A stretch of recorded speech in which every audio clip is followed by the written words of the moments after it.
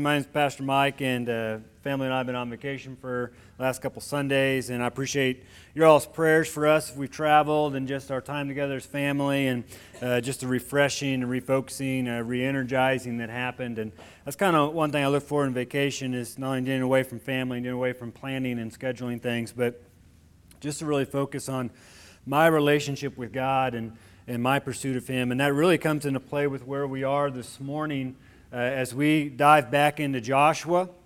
If you're wondering if we're going to finish Joshua ever, the answer is yes. The goal is before the year is out, actually before Thanksgiving. So buckle up, because we're going to kind of speed up a little bit. If you've been with us in the last year, we've taken about a year to get to chapter 6. And so we have a ways to go, but I promise we're going to get there. We are in chapter 6 this morning, dealing with the fall of Jericho. And I don't know about you, but I love this time of year. And I know if you're a teacher or you work for the school, this is not your favorite time of year, but I love this time of year because, as I heard on the Christian radio as we were driving back from vacation, a man called in and made a statement. If you hear it on Christian radio, it has to be truth, right? I mean, it becomes canon. And so he said that this is now the best weekend of the year because it launches. There's football every weekend now till February. And I was like, amen, play the worship song, let's go, because I love football. Yeah, there you go, we got the chops in the back. And I enjoy watching it. My wife doesn't care for it. She actually says I do not watch football. I actually sleep through football. It relaxes me, right, Coach? It just relaxes you. I mean, it just brings a sense of relaxation that nothing else can bring. But every year, college is our returned to camp and started their practice. Obviously, NFL is up and going. High school in Missouri starts tomorrow, so be in prayer for our students and Coach Hester as he prepares for that. But every year they all rally with this aim for what? The big game, right? Nobody starts a season hoping that they're going to lose every single game. They all go in, we're going to win every game. We're going to be conference champs, district champs. We're going to make the playoffs. We'll make a run. We'll be state champs by the end of the year. It doesn't matter how the last season ended. That's what everybody's hopes and dreams are. It's just the idea that anything is possible within this next year. And so that's why many of us tune in every single year to watch football, whether it's NFL or go watch the high school player, middle school, or the college, whatever it is. But if you're like me, as I was thinking back about last year in the football season, it seems once we got into the championship game, whether it's the national championship for college or the Super Bowl for the NFL, it was just a letdown. Anybody else feel that way? We had small group for Super Bowl, and so we had our small group over, and we ate like kings and queens on that night. But I remember as we were coming in, and Joe, I remember asking him, man, I hope this game's good. I hope this is worth watching. And if you remember the Super Bowl, you remember it was not. It was the most boring Super Bowl in history, along with the commercials, the most boring thing, and then the national championship. Now, I enjoyed seeing Alabama get whooped. I really did. But it was so lopsided that it was hard to stay with the whole game. And it's funny because that is kind of what Jericho is, which is odd. I mean, in Joshua chapter 6, from Joshua chapter 1 through Joshua chapter 5, everything seems to be leading up to Jericho. Joshua sends spies into Jericho to check out Jericho, the city, and all the land. It's there they meet Rahab, who gives them this uplifting report of how people are fearing the Israelites and what God has done for them. And the end of Joshua chapter 5, we find Joshua himself near Jericho, checking it out for himself as the rest of his army is healing, and everything seems to lead up that this is going to be some epic battle, some epic event on the level of Helm's Deep if you're a Lord of the Rings fan, or the level of Endgame if you're a Marvel fan, or the level of Saving Private Ryan if you're a war movie fan. It just seemed like everything was building up to this incredible event, but it ended up a lot like the championships from last year's football season. Even though it's known as the Battle of Jericho, or maybe your subtitle in chapter 6 is the Fall of Jericho, you can really call it the Not Quite a Battle of Jericho. Now, who here would say you're familiar with this story? You've at least heard it once in your life, or you've seen the VeggieTales rendition of it, right? So we're pretty familiar with this story. And there are stories in the Bible I think we're very familiar with. We're familiar with like the Red Sea and Moses and Ten Commandments and the plagues and Jonah and that big fish and Daniel in the lion's den and Shadrach, Meshach, and Abednego. There are stories we all become familiar with if we've grown up in the church or even if we've been around church people. We've heard about these strange stories. And the thing that I've learned in my own life, because being familiar is good, but sometimes when I become familiar with a story or an event, I miss the lessons that God is wanting me to learn from that event. And I think we're all in danger of doing that with Jericho. And so you may be here this morning like, I've read Jericho, I've heard Jericho, I've seen Jericho. If you would just hang out with me for a little bit and hang out in God's Word and see what God wants to unfold for us this morning on this familiar story that has so much truth and so much to go into our lives so that we may live a life that is holy and pleasing to Him and ultimately bringing Him glory. We're going to pick up in chapter 6. And as I mentioned, I've been gone for 2 Sundays, so I'm really wanting to read the whole chapter. So read along with me. I'm going to read from the English Standard Version. And if you're in a different version, that's fine. I'll let you know verses as we go along. But reading chapter 6, we're going to begin in verse 1. And the word of the Lord says, Now Jericho was shut up inside and outside because of the people of Israel. And none went out and none came in. And the Lord said to Joshua, See, I have given Jericho into your hand with its king and mighty men of valor. You shall march around the city, all the men of war going around the city once. Thus you shall do for 6 days. 7 priests shall bear 7 trumpets of ram's horns before the ark, and on the 7th day you shall march around the city 7 times, and the priests shall blow the trumpets. And when they make a long blast with the ram's horn, and when you hear the sound of the trumpet, then all the people shall shout with a great shout, and the wall of the city will fall down flat. And the people shall go up, every one straight before him. So Joshua the son of Nun called the priests and said to them, Take up the ark of the covenant, and let 7 priests bear 7 trumpets of ram's horns before the ark of the Lord. And he said to the people, Go forward, march around the city, and let the armed men pass on before the ark of the Lord. Verse 8. And just as Joshua had commanded the people, the 7 priests bearing the 7 trumpets of ram's horns before the Lord went forward, blowing the trumpets, and with the ark of the covenant of the Lord following them. The armed men were walking before the priests who were blowing the trumpets, and the rear guard was walking after the ark while the trumpets blew continually. But Joshua commanded the people, You shall not shout or make your voice be heard, neither shall any word go out of your mouth until the day I tell you to shout, then you shall shout. So he caused the ark of the Lord to circle the city, going about it once, and they came into the camp and spent the night in the camp. Then Joshua rose early in the morning, and the priests took up the ark of the Lord, and the 7 priests, bearing the 7 trumpets of the ram's horns before the ark of the Lord, walked on. And they blew the trumpets continually, and the armed men were walking before them, and the rear guard was walking after the ark of the Lord, while the trumpets blew continually. And the 2nd day they marched around the city once, and returned into camp, and so they did for 6 days. Verse 15. And on the 7th day they rose early at the dawn of the day, and marched around the city in the same manner 7 times. It was only on that day that they marched around the city 7 times. And at the 7th time, when the priests had blown the trumpets, Joshua said to the people, Shout, for the Lord has given you the city. And the city and all that is in it shall be devoted to the Lord for destruction. Only Rahab the prostitute and all who are with her in her house shall live, because she hid the messengers whom we sent. But you, keep yourselves from the things devoted to destruction, lest when you have devoted them, you take any of the devoted things and make the camp of Israel a thing for destruction and bring trouble upon it. But all silver and gold and every vessel of bronze and iron are holy to the Lord, and they shall go into the treasury of the Lord.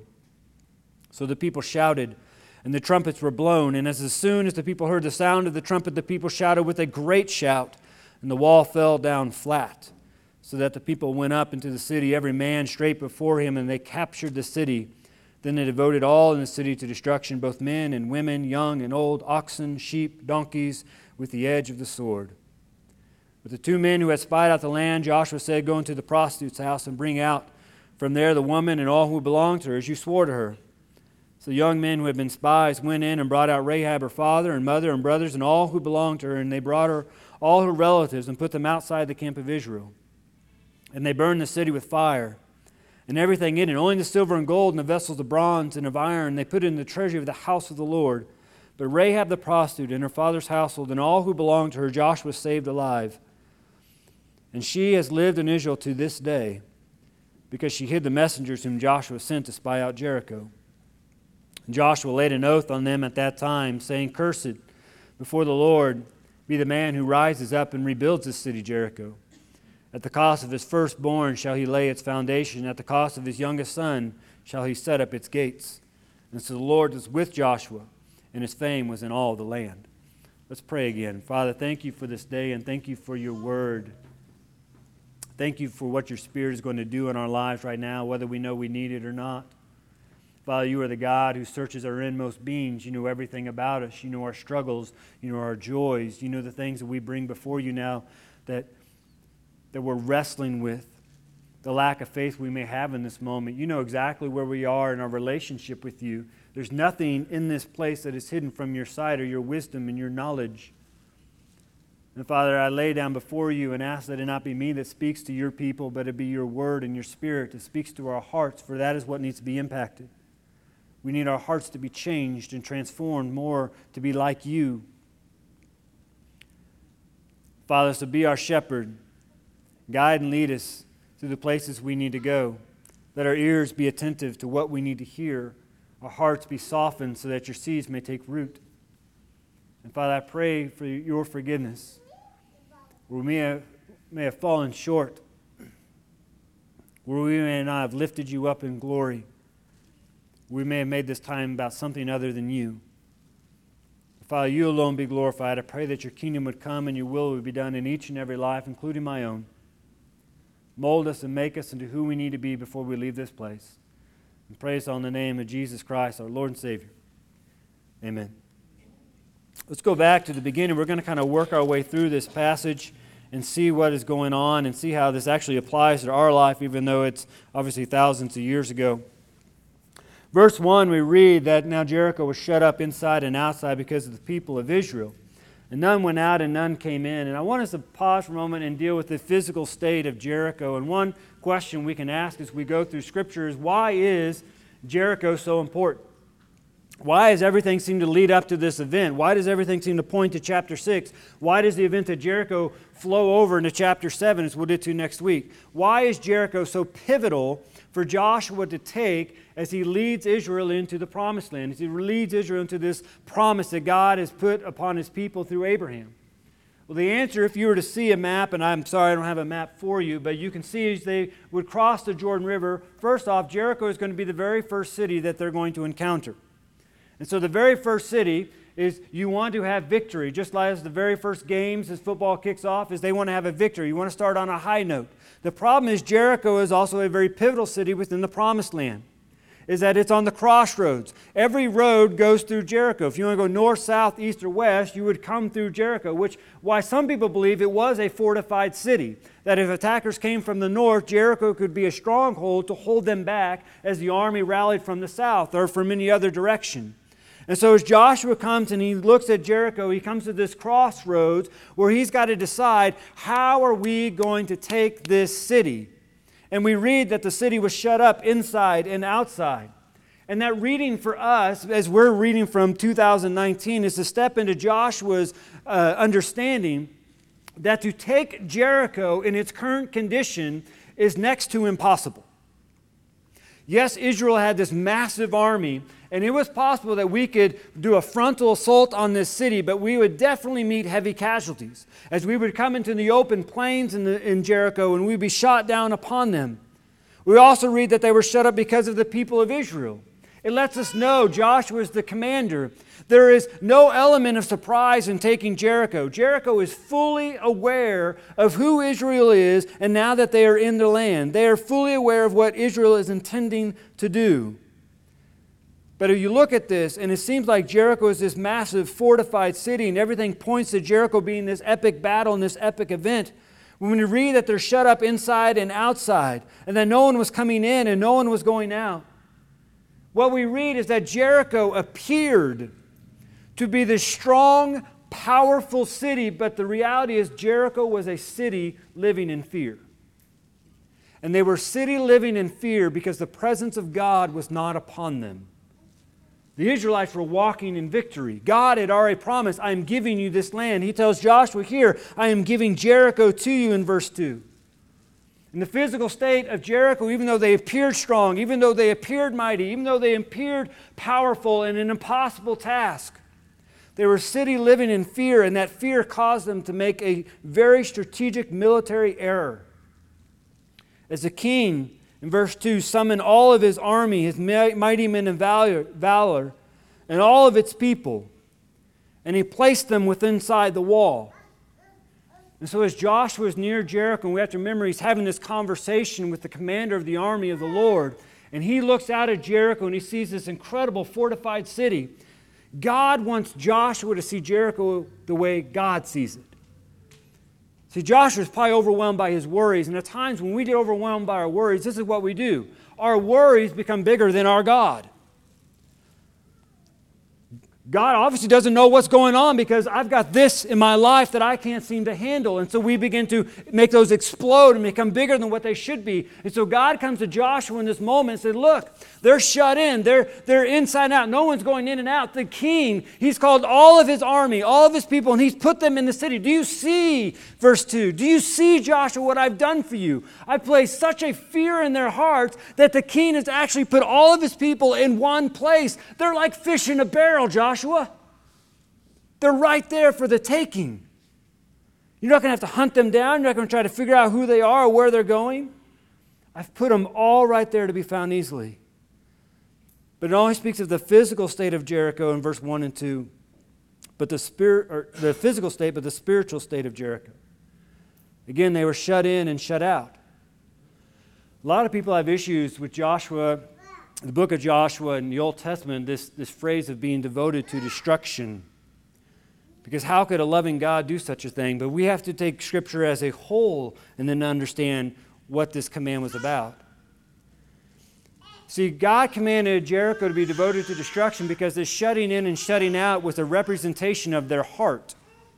It was a representation of their ears. We have to remember in Joshua chapter 2, when Joshua sends the spies into Jericho and they meet Rahab, Rahab confesses to the spies, we have heard of the mighty things that your Lord has done for you. We have heard of the Red Sea. We have heard of Egypt. We have heard of you coming through the wilderness. We have heard how God is full authority and full powerful and fully sovereign and fully holy. We've heard of these things. But you notice it is only Rahab in chapter 2 who submits to the authority of God.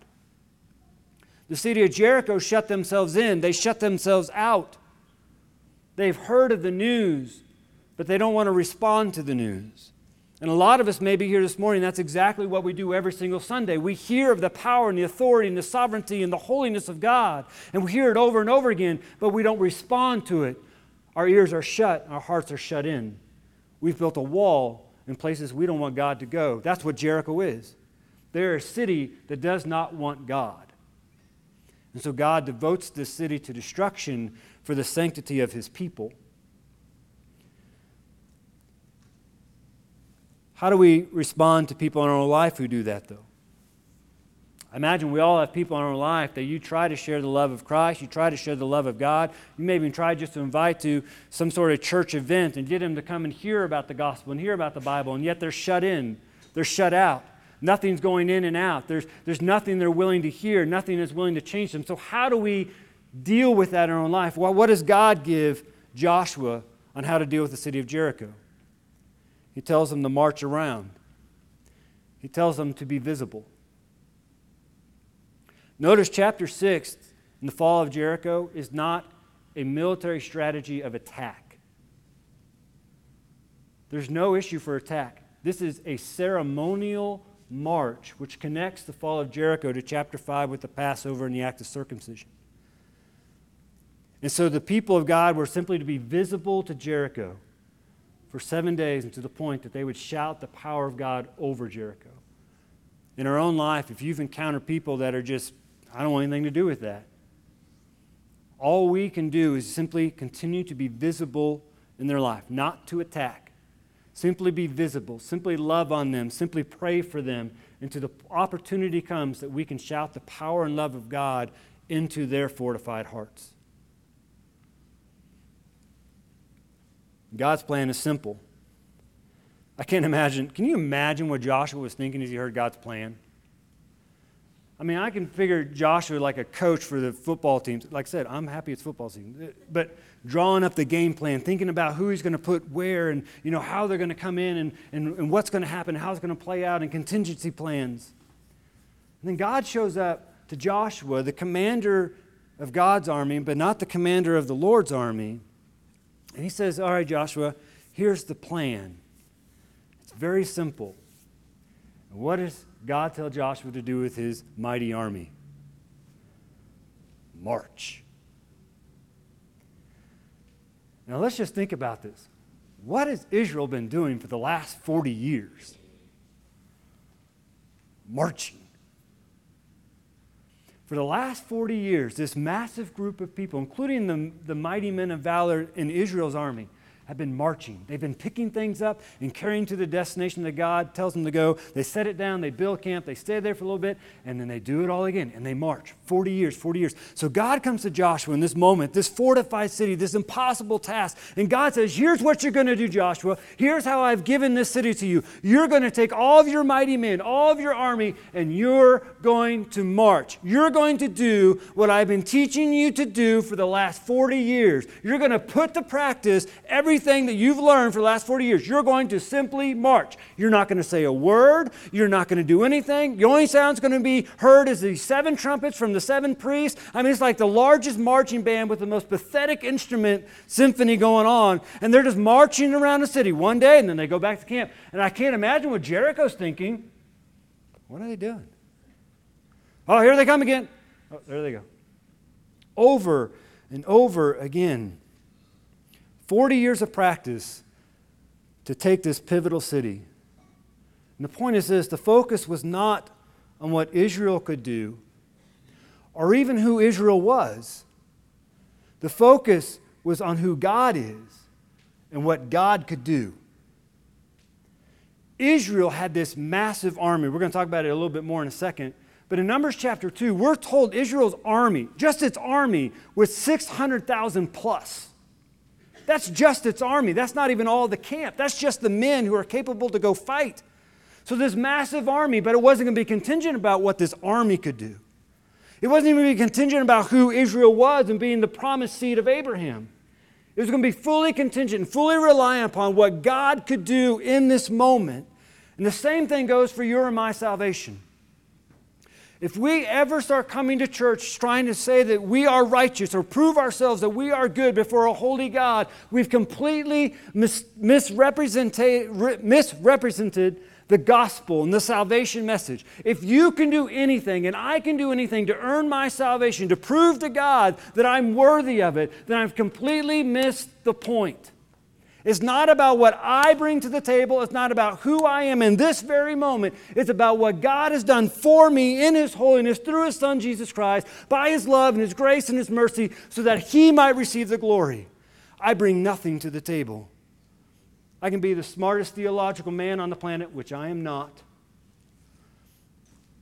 but I still bring nothing to the table when it comes to my salvation. Israel brought nothing to the table when it came to the Battle of Jericho. And we catch this because, did you all catch a magical number through chapter 6? 7. The number 7 in the Bible, and I'm not into Bible codes or anything like that, so don't think that's what I'm doing here. But there's times in Scripture where certain words are used over and over again, and that's really for us to pick up on. The number 7 in chapter 6 is used 14 times. Now, 14 times, that's 2 times 7. But what does that do to help us? Well, the number 7 is the representation of total completion and perfection. God's plan is that this be a total, complete, and perfect battle plan, which can only come from Him. See, the focus is on Him. The other focus isn't even on the army. The army is mentioned a handful of times at best. But you know what's mentioned 10 times throughout this chapter? The ark. The ark of the covenant of the Lord, the ark of the Lord, the ark, however it's mentioned, 10 times in this chapter. Number 10 in Scripture is representation of God and His holiness and His law. See, the point is Jericho wasn't going to be Joshua's plan. It wasn't going to be Israel's plan. It was going to be God's plan. And that's what people need to see coming out of our life. See God's plan for our redemption flowing out. That's the fruit we bear. We're saved by grace. We are sinners before a holy God, yet in His mercy and grace and compassion, He's forgiven us. And God's plan is that everyone else be a part of His family. And the strange thing is, just as God uses Israel in this moment, God wants to use us to do that plan, to play out His redemptive story. But there's another strange thing that happens with Jericho. As a kid, I thought, oh, that's awesome.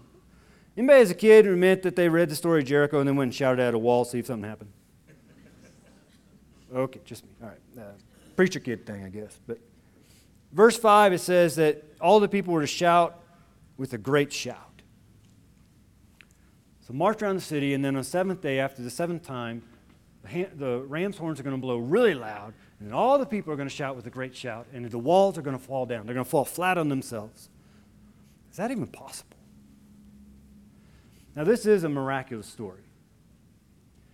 But some of us struggle with the miraculous, and we want explanation. Well, in December of 2013, there's a team called the Seattle Seahawks.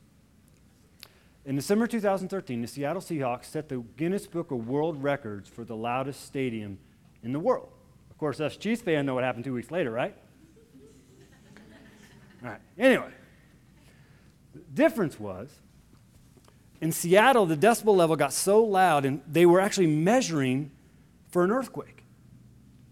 And they found that when that record was broken in Seattle, there was a man-made earthquake that was produced on the magnitude of 1 to 2, which is a low earthquake, but still nonetheless an earthquake. Now, Seattle Seahawks, they averaged about 69,000 people in their stadium. And that particular day, there was over 69,000 plus. Now, in Numbers 2, we read that Israel's army is 600,000 plus men. That's over 9 times the size of what happened in Seattle. So it is hypothetically possible that God gets this massive army around Jericho, and they create such a noise at such a level, it creates a massive earthquake to bring the city walls to the ground. If you like that hypothetical situation, great, because you could say that would work. But the point isn't what the people did, but what God did. And here is where we can take it. It was the power of one voice.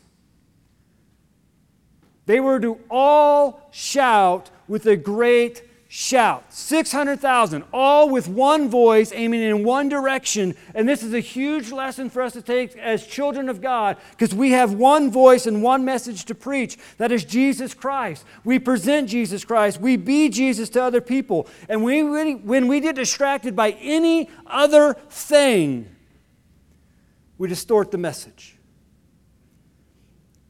And people hear the wrong voice. Preach Jesus. Preach the word, as Paul told Timothy. Be prepared in and out of season. We may gather here as a whole congregation on Sunday morning, but when we leave here, we go out as His ambassadors, as His missionaries, to preach the one name, Jesus Christ. And we do it through word, and we do it through action. We do it by being visible in people's lives that we may not always agree with. But we preach Jesus. Why else do we need to know about this story in Jericho? Really, this story, it's one of those stories, if they made a movie of Jericho, it would be G, right? At best. It may not even get a rating. And there's a lot of things that are said over and over again. It could have just been like a clip of a chapter, not a whole chapter. So why do we need this entire chapter about this story of Jericho? And I want us to see a couple things before we wrap up. The first thing I want us to see with the story of Jericho and the city falling is that God did not call Israel to do something beyond their means. Chapter 1 through 5 build up to Jericho. It seemed like the task was going to be impossible. I think sometimes in our own life we can look at things and feel like the task is impossible. We try to figure it out, we try to plan it out, and then we end up getting mad and angry at the circumstance or sometimes at God, saying, what is going on? Why are you doing this? Don't you even love me anymore? And we become overwhelmed by that. But Joshua wasn't to see Jericho, as we talked about a couple of weeks ago. Joshua was to see God. Because instead of focusing on the task, he was supposed to see the God who can do all things. Instead of worrying about the impossible, he was supposed to see the God who makes the impossible possible. You know, Matthew chapter 7, one of those chapters I go to a lot because, I'll be honest, man, my confession, I worry a lot. And the Bible commands me not to. So it's a really battle for me, but there's a statement in there that Jesus makes in that, and you can read it on your own time if you like, that the Gentiles seek after such things. And that phrase Gentile there in chapter 7 of Matthew refers to people who do not believe in God and do not trust God.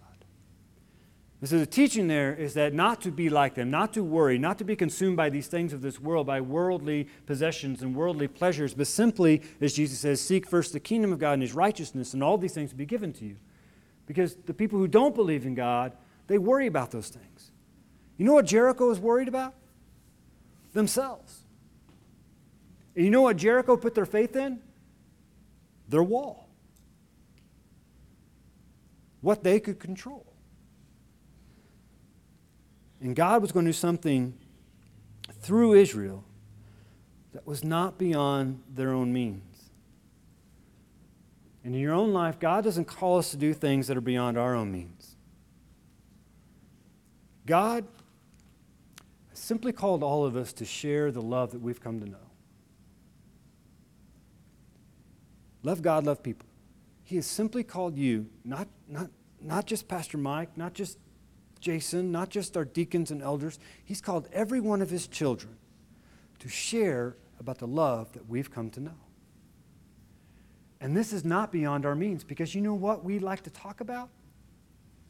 Things that we love. We like to talk about things that we find joy in. We like to talk about things we get excited about.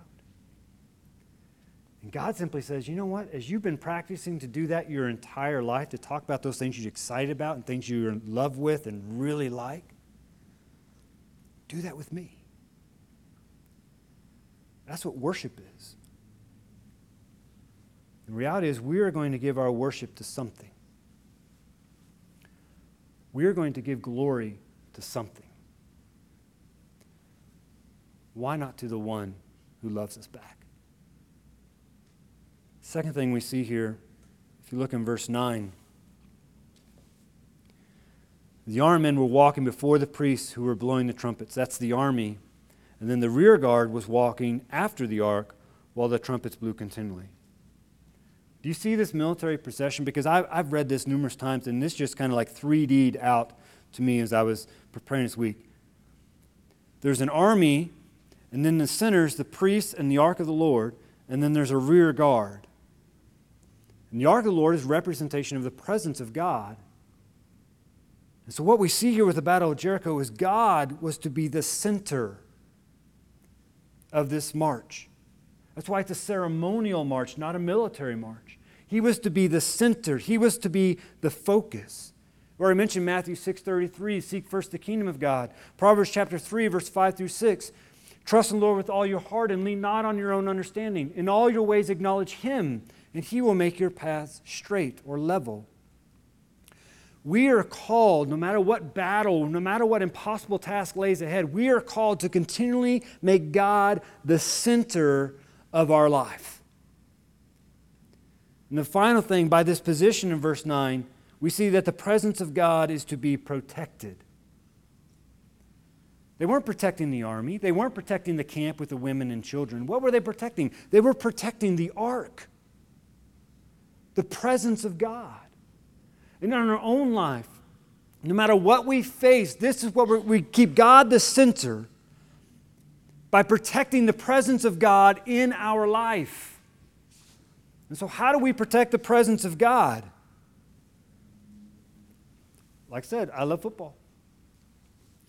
This last week, as we got back from vacation, I got on my good old Ozone Sports app. I think that's what it's called, Sports Ozone app, Ozone Sports, one of those two.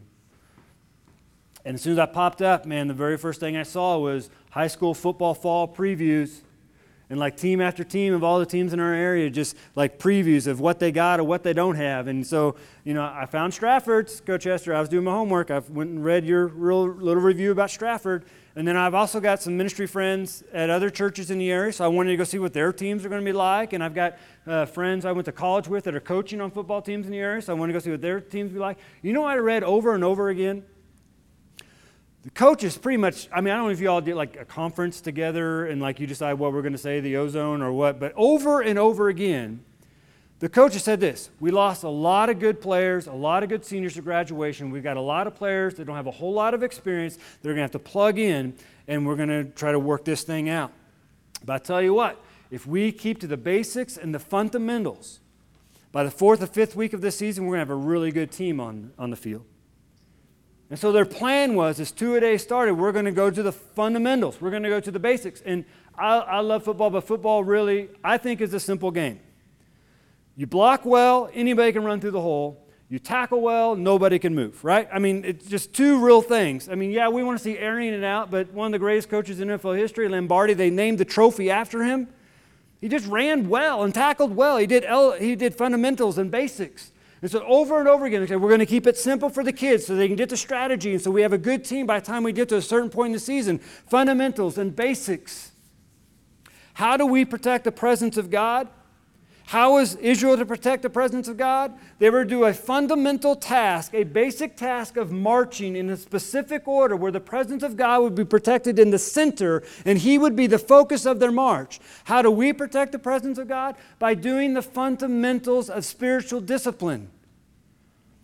How are your fundamentals? How are your basics in your walk with God? Are you reading the Scriptures for yourself? Are you studying the Scriptures for yourself? Are you memorizing the Scriptures for yourself? And I've heard this over and over again. I can't memorize Scripture. Yes, you can, because almost all of us in here still have Ice Ice Baby memorized, right?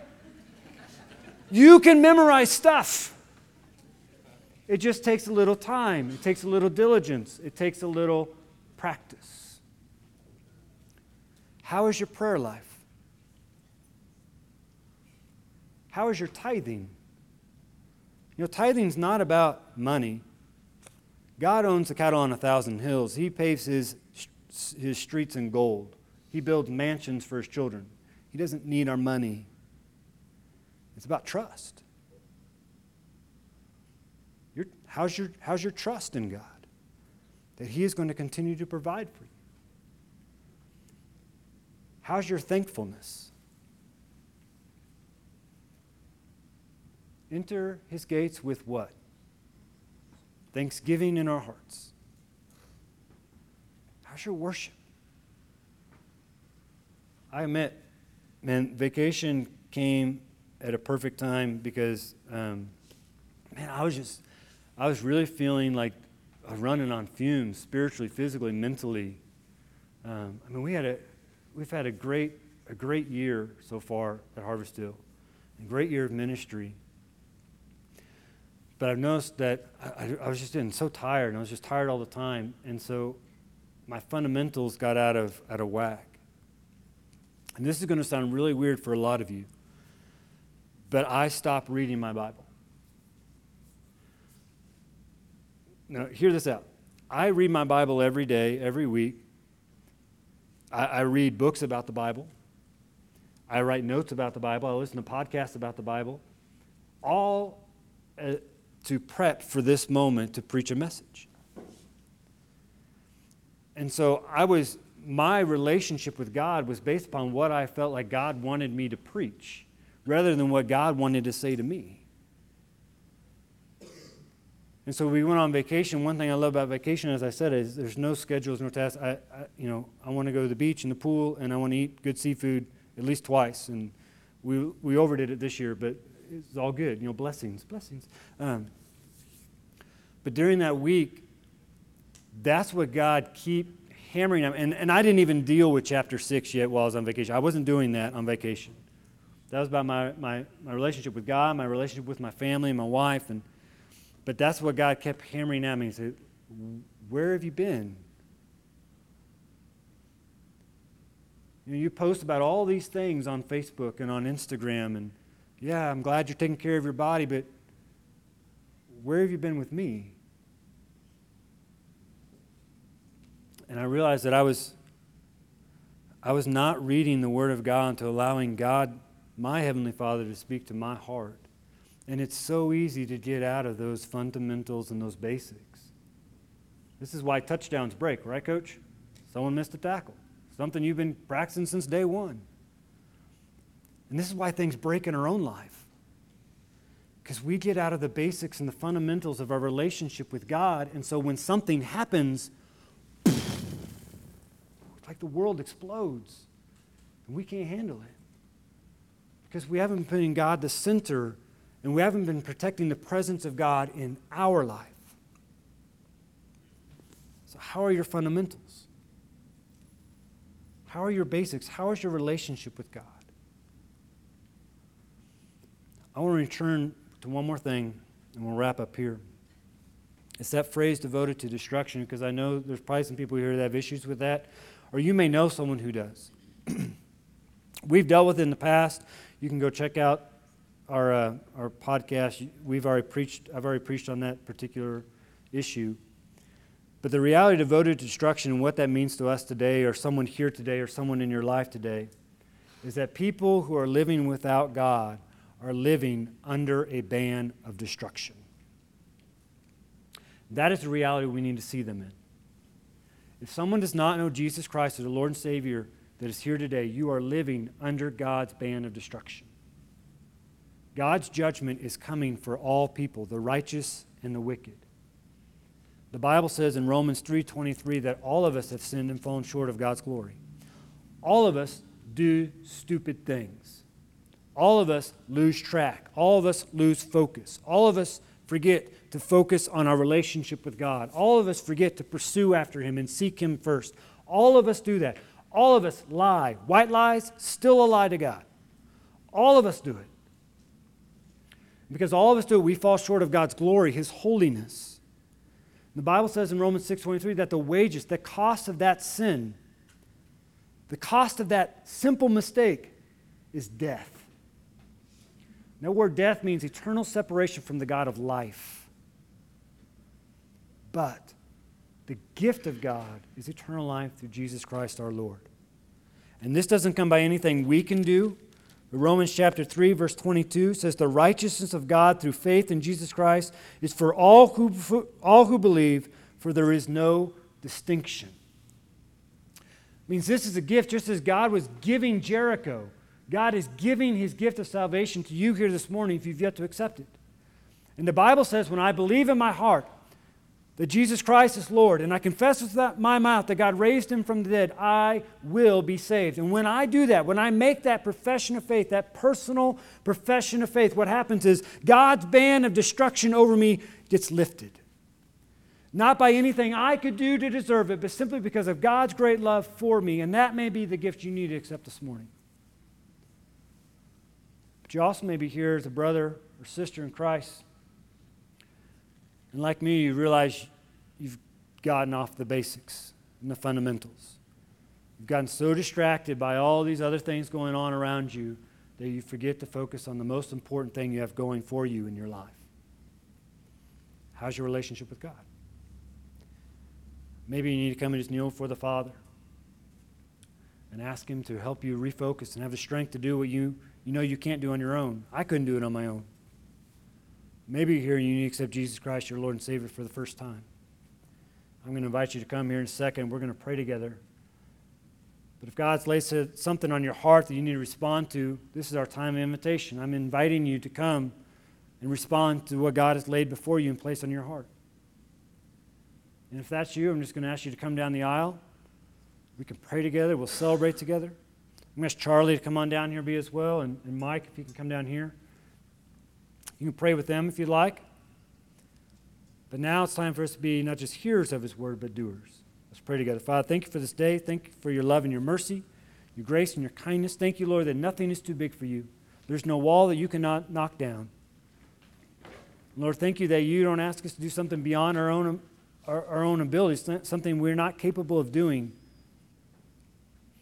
Let us be a people who are loving you with our heart, soul, mind, and strength so we can love the people you've placed around us. Let us proclaim you. Let all the people think of and see when they see Harvest Hill is your glory. Lord, I pray for those here this morning who don't know you as your Lord and Savior, Father, that they would not stay where they are, but they would walk down. They would let it be known they want to be saved. They want to be forgiven. Lord, let this time of invitation bring you glory and you alone. And praise all in the name of Jesus Christ. Amen.